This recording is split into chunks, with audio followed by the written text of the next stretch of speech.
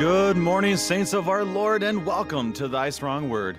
We gather this next hour around the gift of the inspired and true Word of God and the Word made flesh, our Lord Jesus Christ, who has called you out of darkness and into his marvelous light. The light shines on us today from Paul's second letter to the Church of Corinth, chapter 9. The point is this, Paul says, whoever sows sparingly will also reap sparingly, whoever sows bountifully will also reap bountifully. These words kind of cut to my heart. I probably need to step it up a notch. But today, not only will we be cut to the heart with God's law, but also filled even more with God's grace that we find in Christ. Thank you for tuning in this morning on Worldwide KFUO. Christ for you, anytime, anywhere. I'm your host, Brady Finnern, pastor of Messiah Lutheran Church in Sartell, Minnesota. A special thanks to Lutheran Heritage Foundation for your support of Thy Strong Word. Visit lhfmissions.org for more information, lhfmissions.org. To help us to be strengthened by God's Word this morning, we have with us the special privilege to have Pastor Jason Bredesen, pastor of Trinity Lutheran Church in Sacramento, California, and also wing chaplain of the 940th Air Refueling Wing at Beale Air Force Base in California. Pastor Bredesen, welcome to Thy Strong Word. Good morning, Pastor Fenner, and thank you. I appreciate the invitation. Absolutely. Absolutely. Now, let me think here. California, you are 2 hours behind us, so it's 9 o'clock there, right? I'm not good with this. That is correct, yeah. Got it. I mean, that's got to be difficult. You know, like for us, football starts at noon on Sundays, but like, are you in the middle of church when football starts? Is that how that works? Yeah, pretty much. The morning games are missed on us, that's for sure. We would have it no other way, though. We love Jesus and desire to be with him. That's right. You don't have to end the service early in California. Yeah, anyways. Right. Well, Pastor Bredesen, I believe this is your first time in KFUO. Is that correct? It is, yeah. It's an honor and a joy to be here with the saints of God. You know, it's funny as I think about that is when we went to seminary, I mean, we would literally play basketball, we would weightlift, and we would play softball, flag football 20 feet from KFUO. I mean, you know what I mean? It was right there, and I never went in that building. Did you ever go in that building? Never once stepped foot in it. Yeah, it's just crazy. But anyways, as we know, it's Worldwide KFUO, and now I'm here in Minnesota, and you are there, but yet we are still together in Christ on KFUO. So let's start this way, Pastor. Can you tell us a few things about yourself and the saints and the work of the saints at Trinity Sacramento to get us started? Since you are new, and I'm still very new as well, can you give us a few nuggets about yourself? Yeah, so I'm originally from the Seattle area, and since you bring up football, I do have to say that I am a diehard Seahawks fan, so go Hawks. We had a premature exit from the playoffs, which was disappointing, but, you know, it happens. I grew up outside of Seattle and grew up in the Evangelical Lutheran Church in America, left Lutheranism altogether to pursue ministry in the American evangelical kind of big box church world for a while, and got to my alma mater, Simpson University in Northern California here, and realized how much I very much appreciated the doctrine of justification, and went and spoke with the Missouri Synod pastor there in town, and the rest, as they say, is history. I'm in my second call here at Trinity Lutheran in downtown Sacramento. We're about 12 blocks from the Capitol. In her 105-year history, I am the fourth pastor. So even though I've been here 13 years, I'm still the kid, as it were. And the Saints of Trinity are just a wonderful gift of God to me and my wife, Miranda, my two children, Ellie and Lucas. Love those people dearly. They're horrible sinners, but they love the gospel dearly. And chief among them, I've been known to do my own fair share of sinning and rejoicing in the grace and mercy of Jesus as well. Well, that's wonderful. Thanks be to God for Trinity and also for their sharing their pastor today for an hour. And so we're pleased to have you, Pastor Bredesen. And Today, we'll be looking at 2 Corinthians chapter 9. And I wanted to start with this. I want us, for you, our listeners, I think there's a way we can look at this chapter and begin in joy and leave with joy. So I want to tell a story. And the story goes like this, that when I was in college, I went and worked at camp in New York, upstate New York, in the Adirondack Mountains. And one day we were idiots and we're like, hey, let's hike a giant mountain. And so we did. And we didn't have nearly enough water. I mean, we're just, 19-year-olds going up there thinking we can conquer the world. Not nearly enough water. So we're just dying. We get to the top. We're all good.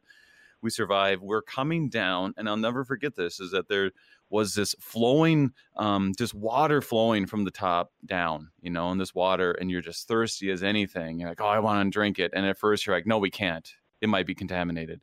And by the time we get a little bit further down, we're like, no, we can't. I really want to, but I can't. And finally, we get to this pool at the very bottom. And we get to the point where we're like, I don't care if I get sick. I'm drinking this water. And so we drink the water and we jump in. We're so hot and we're so worn out. It was about a 5-hour hike. We jump in and we're so much joy that was there. We were, so excited, so joyful. And we had one of the greatest memories I have when I worked at camp. And I think about that with cheerful giving, is that you see the grace of God flowing down, and you enjoy that grace so much that you're able to go in and there's cheering, and then that water will go even from that little pool that we were in, and it spreads out, and there's so much joy for all of us. Maybe not quite the same joy, but just you see that flowing, I would say, of God's grace flowing upon us. And there is joy that we want to share with others. That's how I wanted to start. What are your thoughts on that as we begin this? I love it. I, like you, could step up my game in terms of cheerful giving. And yet, what a gift that God has given us in Jesus Christ, that freely opens the door for us to share God's gifts to all of us. And I, too, have a very similar story about not enough water on a lengthy hike that I could share as well. Oh, to be young and dumb again. Now I'm just old and dumb. That's right. I know. Exactly right.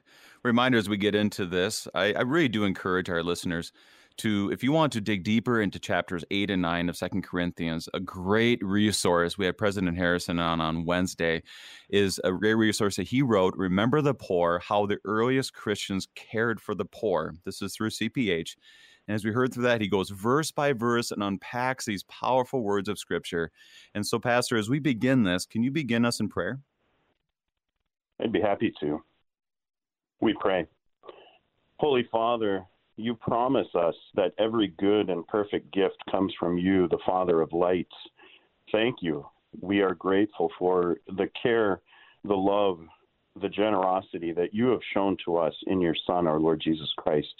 And as we engage the study of your Holy Scriptures now in 2 Corinthians 9, may you bless and keep us according to your promise. Strengthen us in your word, and may your Son, our Lord, be glorified in this study, your church be edified, and the community around us served. Through Christ our Lord. Amen. Amen. Let's begin in verses 1 and 2, and then we can talk about some background information if we wish. Verses 1 and 2, Paul writes, Now it is superfluous for me to write to you about the ministry for the saints. For I know your readiness, of which I boast about you, to the people of Macedonia, saying that Achaia has been ready since last year, and your zeal has stirred up most of them. I think I'm going to stop there. So tell us about some background information on this. When Paul writes this, do you have any background things you want to share? Certainly, the offering that's being taken up is for the sake of those in the church in Jerusalem who had been experiencing some very difficult times for any number of reasons. And so as Paul was going around to his various ministry and mission outposts, he would take up offerings to return to the church in Jerusalem for the sake of their well-being. It really is just a beautiful picture of the entire body of Christ working together in the truth that was spoken in First Corinthians, that when one part of the body hurts, the whole thing hurts. And as the healing process comes together throughout the body, the entire church is well cared for and served through the sacrifice and generosity around the body of Christ. That's great because you look at this, it's called the Great Collection. Clearly there were issues. President Harrison talked about how the Great Collection and the gathering of it was probably around a 10-year process, which I didn't know that. I hadn't really looked at the years before, but this was a long process. In chapter 8, he speaks about, okay, this is how we're going to do it. All right, I'm sending Titus. I'm sending these 2 other guys. They're great in the gospel. That's one of the great lines in there, that this guy's like a rock star of the gospel. I mean, what a great way. Hopefully we can be described that way in sometimes, right? But they're coming, and don't disappoint me, because they're coming in the glory of Christ, and the glory of Christ is with you. And here he gets back to the collection, and he's going to give back an argument of why we should give. So he begins here in verses 1 and 2. Do you have any thoughts on these 2 verses he begins? First of all, I love that he uses the word superfluous. I mean, you can't go wrong starting with that. So true. It's might as well make the most of the language, right? I love that he reaches out to them. I find the entire argument that he makes here kind of playing the Corinthians and the Macedonians off of one another in terms of almost an encouragement to give more strongly than the others are giving, and to not let them fall behind, as it were. He's spurring them on in the grace of Jesus to encourage their strength of giving. I just love the approach that he takes. It's not common in our stewardship campaigns in our day and age. Right. I mean, I don't go to you and say, by the way, our church raised this much money, and then you in your sermon at Trinity says, well, by the way, the people in Messiah, Minnesota, these humble people who don't say much did this, and us loud Californians should do better than them. I mean, you just don't hear that. I've never heard that. Have you heard that before? I haven't, but I'm going to say it this Sunday. It's a guarantee. So what he does is he pumped up the Macedonians with the great work of Achaia and says, hey, look what they're doing. And now he's doing the same thing to the Corinthians. Look at the Macedonians and look at what they're doing. Right. And yeah, I think, could we look at this in the realm of he's just, is it prescribed or is it described? I think we probably could look at it as more of a description of how Paul is doing it. It isn't a guarantee that we have to do it this way, stewardship-wise. But it is interesting how he does it. Not sure if it would work today, but definitely a description of how he did it. And it was all to God's glory. I mean, this was not for Paul. Mm-hmm. He's very intentional about his name not being on this, obviously for baptisms as well in 1 Corinthians. But he wants the people in Jerusalem to be served in body and in soul. Any other things here in verses 1 and 2? No, I as I read this and reflected on it, studied it, I see a common thread running through Paul as he goes about seeking the encouragement and cooperation of all of God's people. As I read through this, the first thing that struck me, if I can make a little cross-reference here, is Please. That little book of Philemon, and how Paul speaks to Philemon about his receiving back Onesimus, his slave, but receiving him as a brother. And he even at one point says, in the midst of the letter written to Philemon, hey, you owe me your very life in the gospel. And so, I'm kind of trusting you to do the right thing here and not only receive Onesimus back, but receive him back as your brother and not as a slave. Yeah, that's a good point. And then even in there, he's like, prepare a room for me when I'm coming. Right. I'm surprised and make me a pie. Yeah. Yeah. Save a But there seat is at the that table. there is that relationship of we are together in Christ. The grace of God has flown upon both of us as sinners. Let's do this. We can do this because God's grace has called us to do it. Um, Mm. and maybe we need to be more direct in those kind of things. Say, you know what? Let's step it up as a church. Let's step it up as God's people. Let's step it up as individuals because, God dang it, we have salvation. It's Christ who has died for me. The grace is still flowing with me, and He's not left me. I mean, I'm not sure how to do this, but I think it's something that we probably should be challenged with this text. Last thoughts? Yeah, I agree. You know, that last sentence there of verse 2, and your zeal has stirred up most of them.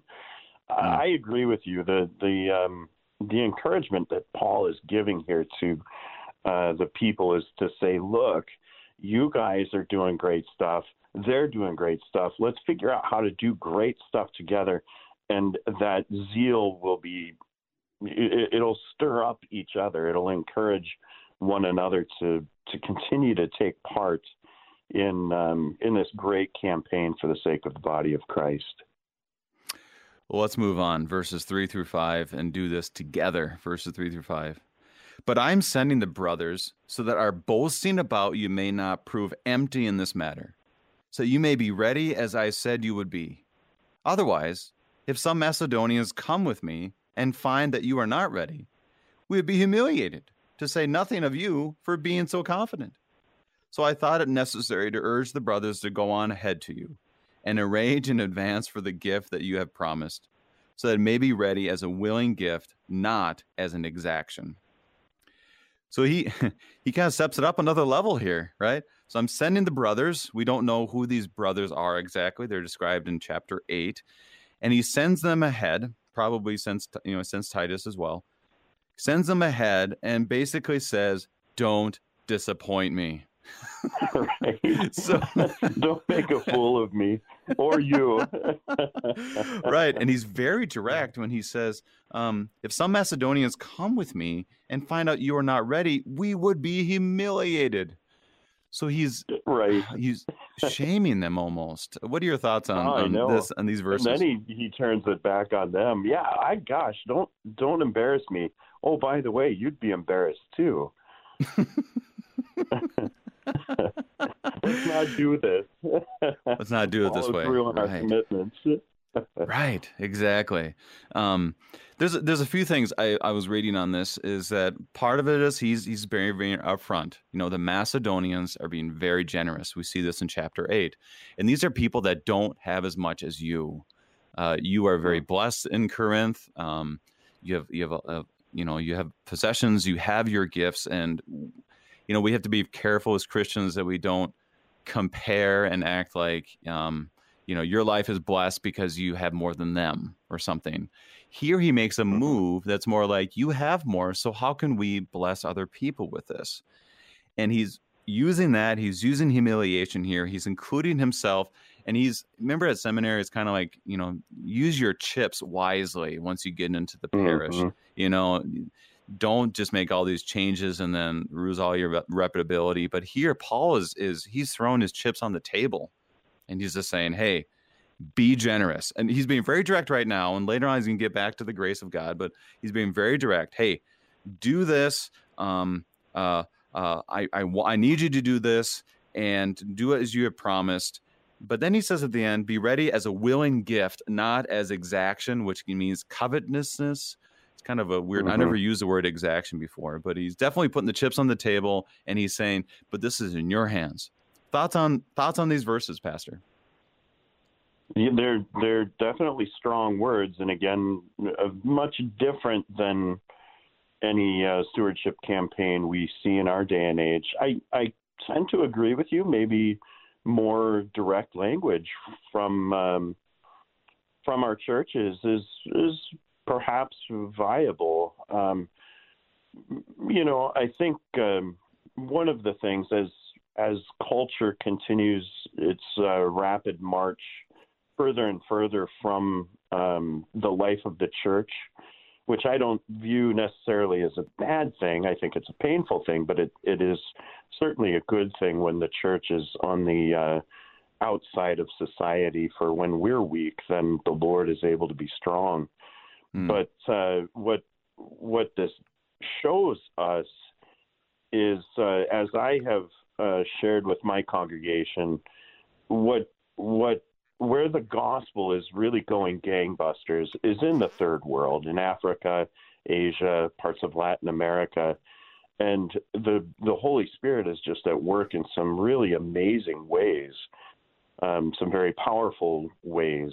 And here in 21st century North America, he appears to be less active. Not that he is less active, because where the word is proclaimed and the sacraments are administered according to their institution, there the Holy Spirit is greatly at work, as we know. But what we have as the church in America today is buckets and buckets and buckets of dollars that we can utilize for the sake of the gospel of Jesus Christ around the world. So where resources are thin in the third world, we're able to do our part, as it were, in resourcing that mission for the sake of the gospel going forward in other parts of the world, not just where we're planted.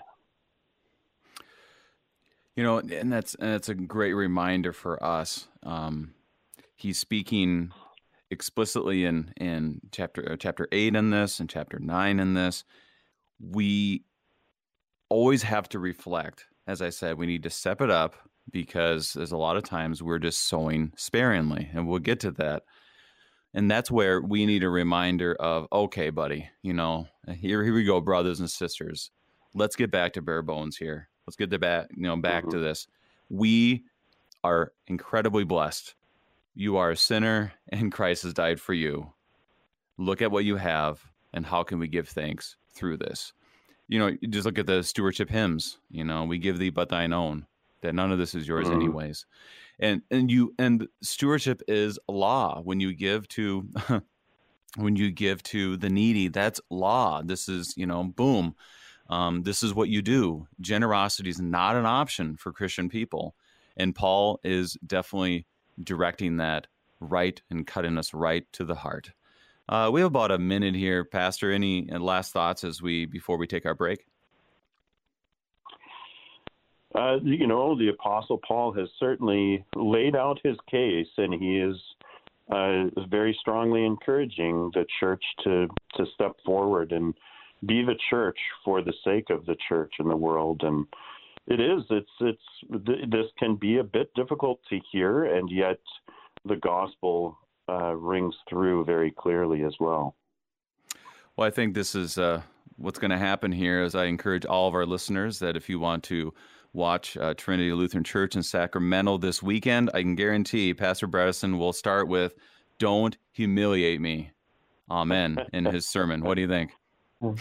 It could very well happen. I'll point out the saints in Messiah and Sartell, Minnesota. And yikes. Anyways, but once again, the grace of God flows down upon us. And for right now, we need to take a break. So we are studying 2 Corinthians chapter 9 with Pastor Jason Bredesen, and we will be right back.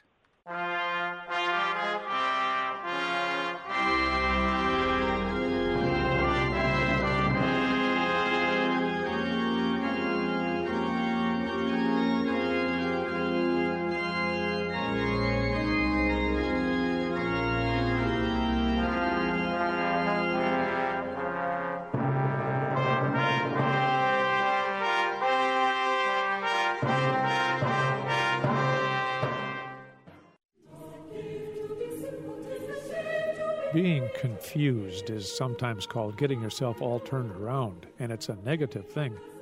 But in the spiritual life, turning is often a positive thing, and music can encourage a person to keep turning till they come round right. Join us on the next Sing for Joy. Sundays at noon on KFUO, the messenger of good news. On this Friday, January 22nd, 2021, KFUO Radio thanks our day sponsors, Ron and Linda Andre of Cottlesville, Missouri. Ron and Linda made a gift to KFUO in thanksgiving to the Lord as they celebrate their 49th wedding anniversary today. They are grateful to the Lord for His many blessings throughout their years together. Thank you, Ron and Linda Andre, for helping us share the gospel and for being today's KFUO day sponsors. The idea that our creation is the result of a fluke, an accident, is ridiculous. 100,000 monkeys typing on 100,000 typewriters, even after 1,000,000 years, would never produce the works of William Shakespeare. But they might produce several episodes of Wrestling with the Basics, Saturday mornings at 9 a.m. on air or on demand. A click away 24 hours a day at kfuo.org.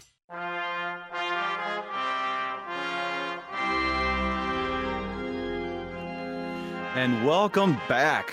We are studying 2 Corinthians chapter 9, concluding our study with chapter 9 today with Pastor Jason Bredesen. And I just wanted to read the first verse of the hymn, Take My Life and Let It Be, as we look at the next few verses, which definitely points us to a life of thanksgiving and cheer. Take my life and let it be consecrated, Lord, to Thee. Take my moments and my days, let them flow in ceaseless praise. So now we have that difficult reality that we make giving sound like it should be, you do it and it hurts and it's no fun whatsoever. But here we are pointed to the idea of being joyful as we give.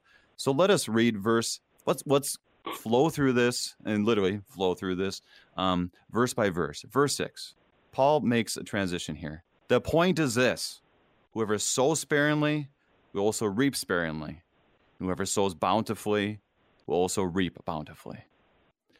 First, this kind of hits to the heart a little bit. Pastor, what do you think? You summed it up very well. It's these words, as I look at my own life and my own giving in terms of whether it's sparingly or bountifully, I need to assess things.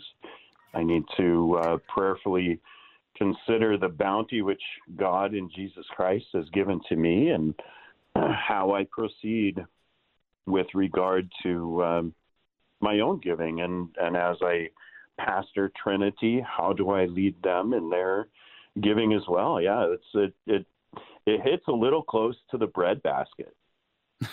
It really does.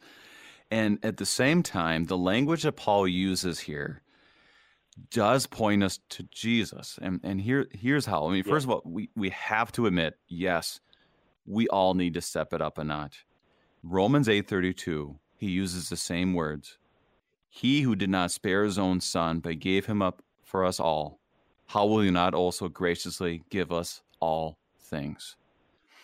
I read that and it still kind of cuts to the heart, but it points us back to the loving grace of our Lord Jesus, that we will spare a lot. I mean, I become very tight-fisted with what I own. And then the problem comes when I do give, then pride comes into my heart. Isn't that something? Mm-hmm. And we have to go back to words like Romans 8, who did not spare his own son to give him up for us all. Thoughts about verse 6. He says this, the point is this, and he's, kind of like when Jesus would say, behold, therefore, you hear this a lot in 2 Corinthians. Here he's just like, okay, let's refocus here. The point is this. What is the point he's really hitting home here?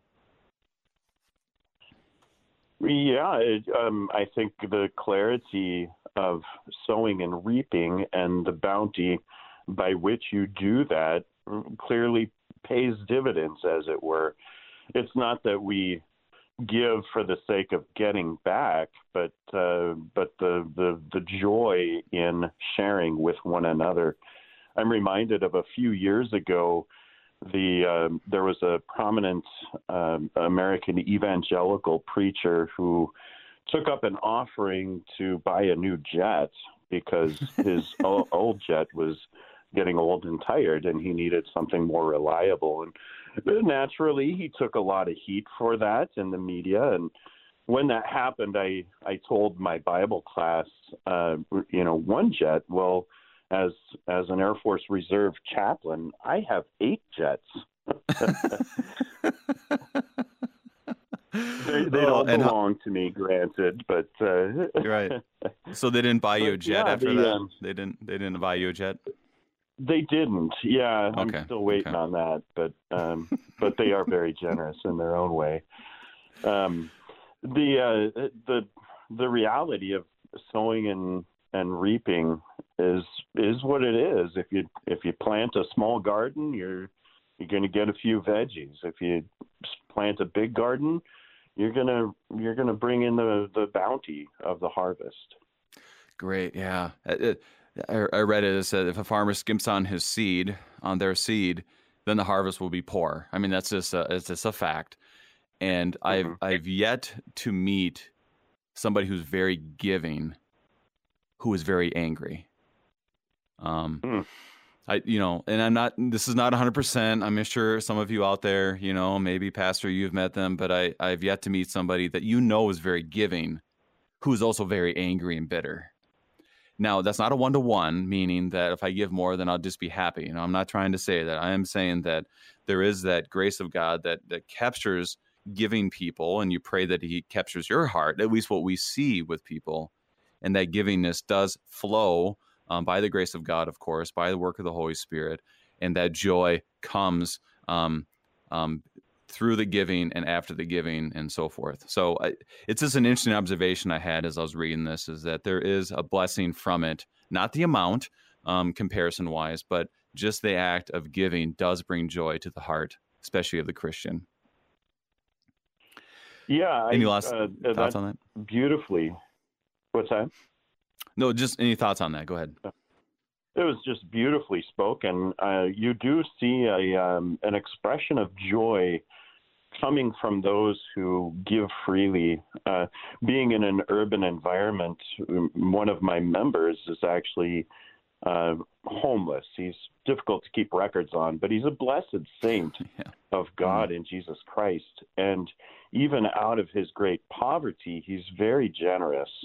When I was meeting with him once a few years ago, he gave me a Christmas CD that was well worn, well scratched, and yet provided me some great joy in receiving. And he also gave me a little Hot Wheels car for the sake of just showing how grateful he was to God in Jesus.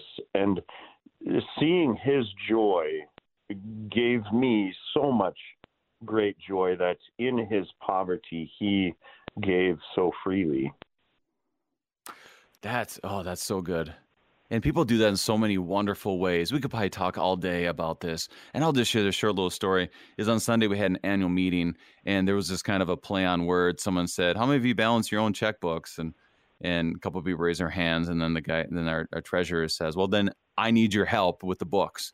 And so I was like, "Oh." So I stood up and I said, "How many of you bake cookies?" And people raised their hands and said, "You're hired. You're going to bake me cookies." So it's kind of a Paul move, right? I did a Paul move there. Yeah. But then literally right after church, one of our blessed saints, she comes up to me and she had 3 cookies in a Ziploc bag ready for me. I don't know how she did it. I was like, wait, what? But the joy on her face. Oh yeah, Joanne. It was like it was like a bread from heaven in the form of that's a right. cookie. It was manna. Yeah. So, anyways, but that's just a small glimmer, like you're mentioning. But that's just one of those things that happens that we do for one another, and that comes simply from the grace of God. Let's move on to verse 7, because this really captures it here. Verse 7: each one must give as he has decided in his heart, not reluctantly or under compulsion. For God loves a cheerful giver.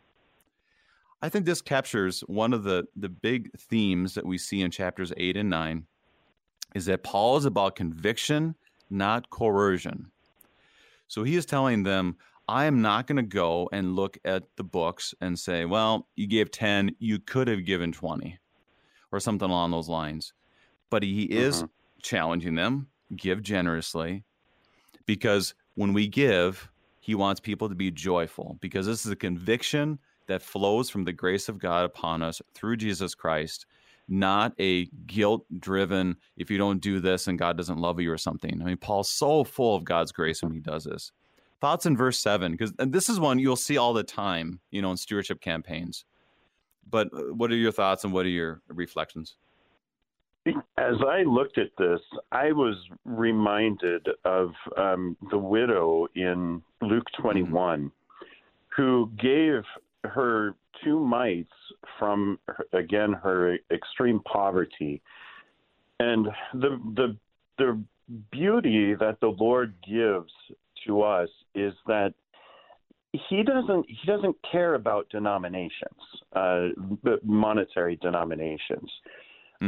He could, I believe, as he received into the temple treasury that gift of the woman who gave everything she had, he turned and did wonderful, beautiful, rich, glorious things with that as it went into the temple treasury. I'm reminded of Revelation, where the city of God is proclaimed to have streets of the most pure gold, so pure that it is transparent. That's pretty incredible. And so God doesn't need our money. But who does need our giving is our neighbor who is in need. And so God, in his great abundance, obviously Jesus and the cross and the forgiveness of our sins, opening the door for our great generosity to be able to say, you know what, Lord, you have called me to love my neighbor in need.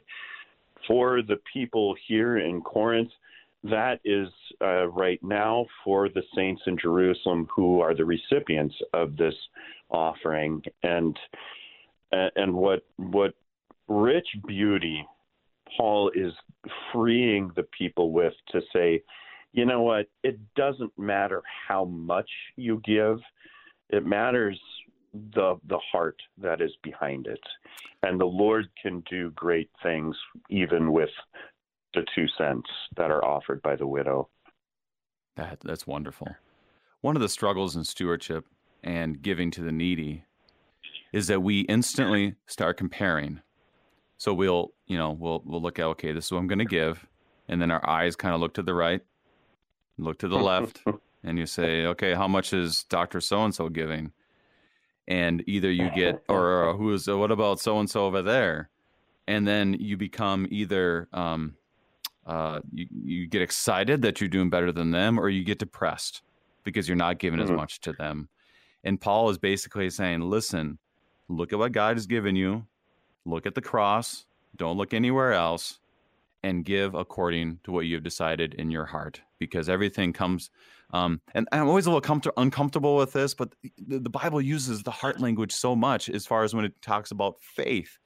And so I get kind of get a little uncomfortable with it, but I have to stick with what God's word has to say. So when God changes our heart, literally in Christ by the Holy Spirit, pours his love into our heart, Romans 5, and does that, we will then say, Lord, help me to be generous. Now, how can I be generous? So this is a wonderful passage for us to always remember. We always end with it. God loves a cheerful giver. Hey, all right. But the beginning part, I think, is very important for us to always emphasize as well. Last thoughts on verse 7, Pastor? Well, I think, you bring up the wisdom of Jesus in the Sermon on the Mount, and I think that really does play out when we do begin comparing ourselves to each other. It's just not helpful at all. And so Jesus says, don't let your right hand know what your left hand is doing with regard to giving. Just give what you can give freely and not out of compulsion, and be cheerful as you do it. Do so from the abundance of joy that God and Jesus has given to you. Now I'll take one step back with that, and I think it's good for us to take a step back. When he speaks about the joys that's happening in Achaia and Macedonia, notice he doesn't ever give a number. He doesn't say, by the way, they raised $10,000. What are you going to do? And I'm not sure if that's significant or not, but it is good for us to find that balance of challenging people. And sometimes you need a point of reference. By the way, this amount is what we actually need. And so you say, well, I'm feeling generous. I just gave $5 and I am going to, a Sacramento Kings basketball game later, kind of thing. Like, well, I don't know. I mean, maybe we're not being so generous. It's really a balance, but to go back to that understanding of this grace comes from Christ. I'm finding myself joyful and kind of frustrated at the same time with this, but I know at the end of the day, and this goes even more, it's overflowing with God's grace. So let's move on. 8 through 10. And God is able to make all grace abound to you, so that having all sufficiency in all things at all times, you may abound in every good work. As it is written, He has distributed freely, He has given to the poor, His righteousness endures forever. He who supplies seed to the sower and bread for food will supply and multiply your seed for sowing and increase the harvest of your righteousness. What is Paul saying here, Pastor? Oh man. He says so much, and it's so rich that, again, the generosity that God has shown to us in Jesus abounds, absolutely abounds. You see in verse 10, He who supplies seed to the sower and bread for food. When I read that, immediately my mind went to Isaiah 55, where it talks about the bread and the seed and the rain and snow coming down from heaven to grant those things in their abundance. He reflects on that with regard to His word. So is my word that goes forth from my mouth. It will not return to me void, but will accomplish all that I desire of it.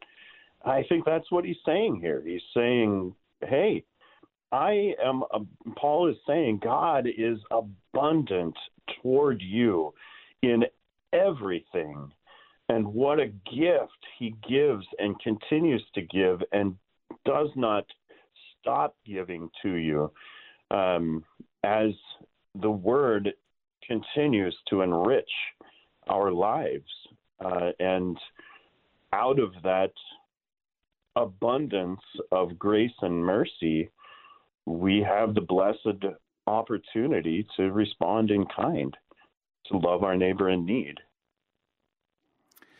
And he uses the word all quite a bit there, is that He make all grace, God's favor, undeserved favor upon us. So it's all on Him, so that having all sufficiency, you'll be able to do everything in all things at all times, you may abound in every good work.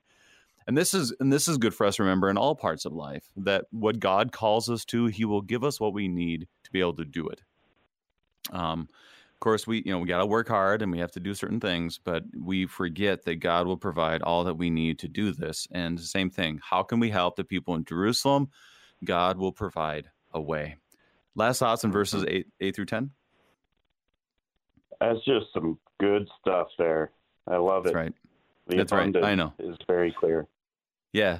We give out of abundance that we have in Christ instead of scarcity. And you mentioned this a little bit with how the church operates today, is that we have a tendency to operate in the idea of scarcity. I'm not saying this is about how much you have in your bank account, but we act as if God will not provide for our needs, and then we clench a little tighter to what we have as opposed to being freely and giving. I mean, like you said with your member, the Matchbox car, with my member, the cookies that came, is that that came from a realization of abundance. They didn't think, well, I wanted those cookies, or I wanted that Matchbox car for myself. Is you're thinking of, how can I serve my neighbor, because God has supplied me with everything. So let's keep going here. Let's do 11 and 12. It gets even better, I think. 11 and 12. You'll be enriched in every way to be generous in every way, which through us will produce thanksgiving to God. For the ministry of this service is not only supplying the needs of the saints, but is also overflowing in many thanksgivings to God. Give us some thoughts here, Pastor. Again, the result of cheerful giving is thanksgiving to God. as we give out of the abundance that God and Jesus has given to us, it just returns back to God in the form of that thanksgiving, that Eucharistic giving of thanks to everything that God has given to us. He says, enriched in every way and to be generous in every way. I love all the alls and the every and sufficiency and all these things. He's really pointing them to their reality, because a lot of times we don't think about, okay, this is our reality. We think of ideals, what I ideally want or what I used to have. When the Corinthians are being challenged right now to look at what they actually have, you have tons of stuff and you have wealth, which is an opportunity for God to say, how can I serve others with this? And this is good for us as a reality, and a challenge for you, our listeners, for me and Pastor, is what do we have? And looking to the cross to be generous. Jesus is the greatest giver of all time, so don't act like you're the greatest giver. You're not. Jesus always will be above you, right? And he will give you what you need to be generous, and for you to decide in your heart what that looks like. I mean, it is a wonderfully gospel-based exhortation for us today. And it leads to thanksgiving. I mean, this is a soul issue. That the giving not only is going to help them physically, but it's going to help their souls and the souls of those who are receiving it. I mean, this is not just I need food, but a enrichment of how God will bring thanksgiving to these individuals who also receive it. Thoughts on how the soul part of this, not only for the giver, but also for those who receive it? Yeah, for the ministry of this service, verse 12 is not only supplying the needs of the saints. There what you reflected on. This is going to help people who really need the help, but is also, he continues, overflowing in many thanksgivings to God.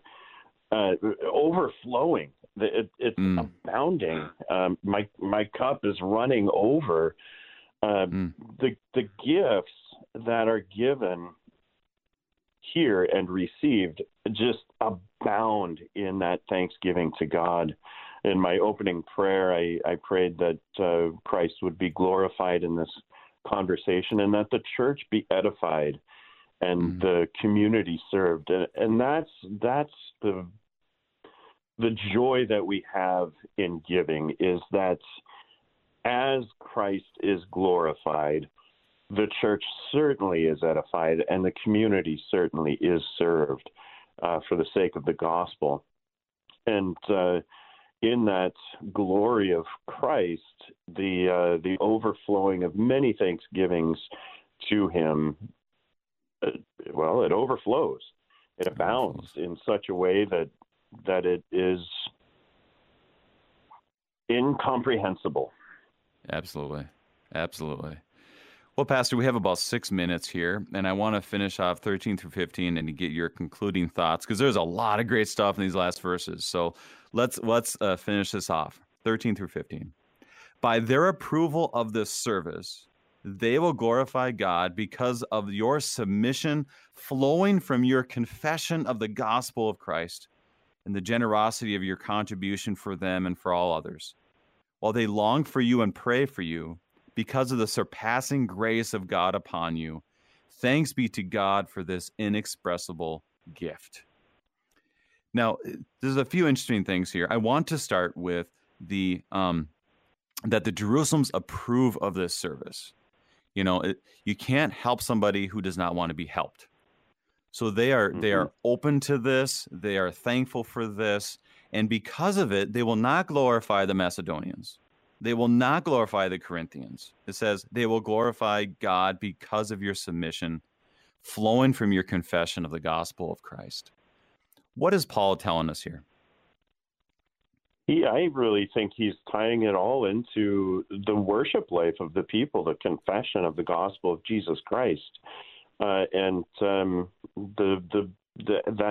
does not happen in isolation, but as the people of God in Macedonia, in Achaia, in Corinth, in Jerusalem, throughout the world there where the gospel has reached, even down to us today, we operate, we function as the body of Christ.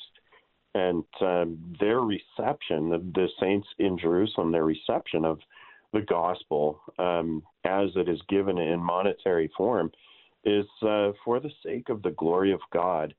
And that is the beautiful act of worship, the reception of word and sacraments, the confession of the gospel of Jesus Christ, that makes this abundance so rich and connects all parts of the body, regardless of geography. I love that because it says, flowing from your confession of the gospel of Christ. This goes back to my hike, where we have the understanding of when you have a very clear confession of the gospel, meaning, 2 Corinthians 8:9, for you know the grace of our Lord Jesus Christ, that though he was rich, yet for your sake he became poor, so that by his poverty you might become rich. That's very clear that everything we have and all of our salvation, forgiveness, everything flows from Jesus and the full sufficiency that we have in the cross. And that, like it says, flowing down, and it not only flows down, but it flows down on you. I mean, you can't obviously get away from a baptismal thought when you think about the pool that we jumped into, but it brings all of it God's favor for Christ's sake. When you have Jesus figured out, it is something that flows your generosity to your neighbor. So, last thoughts on these verses. We got about 2 minutes. Well, they long for you, verse 14, and pray for you because of the surpassing grace of God upon you. Again, the connection with the entire body of Christ, regardless of geographic separation. And Paul says it all in verse 15. Thanks be to God for his inexpressible gift. Amen. What more can be said?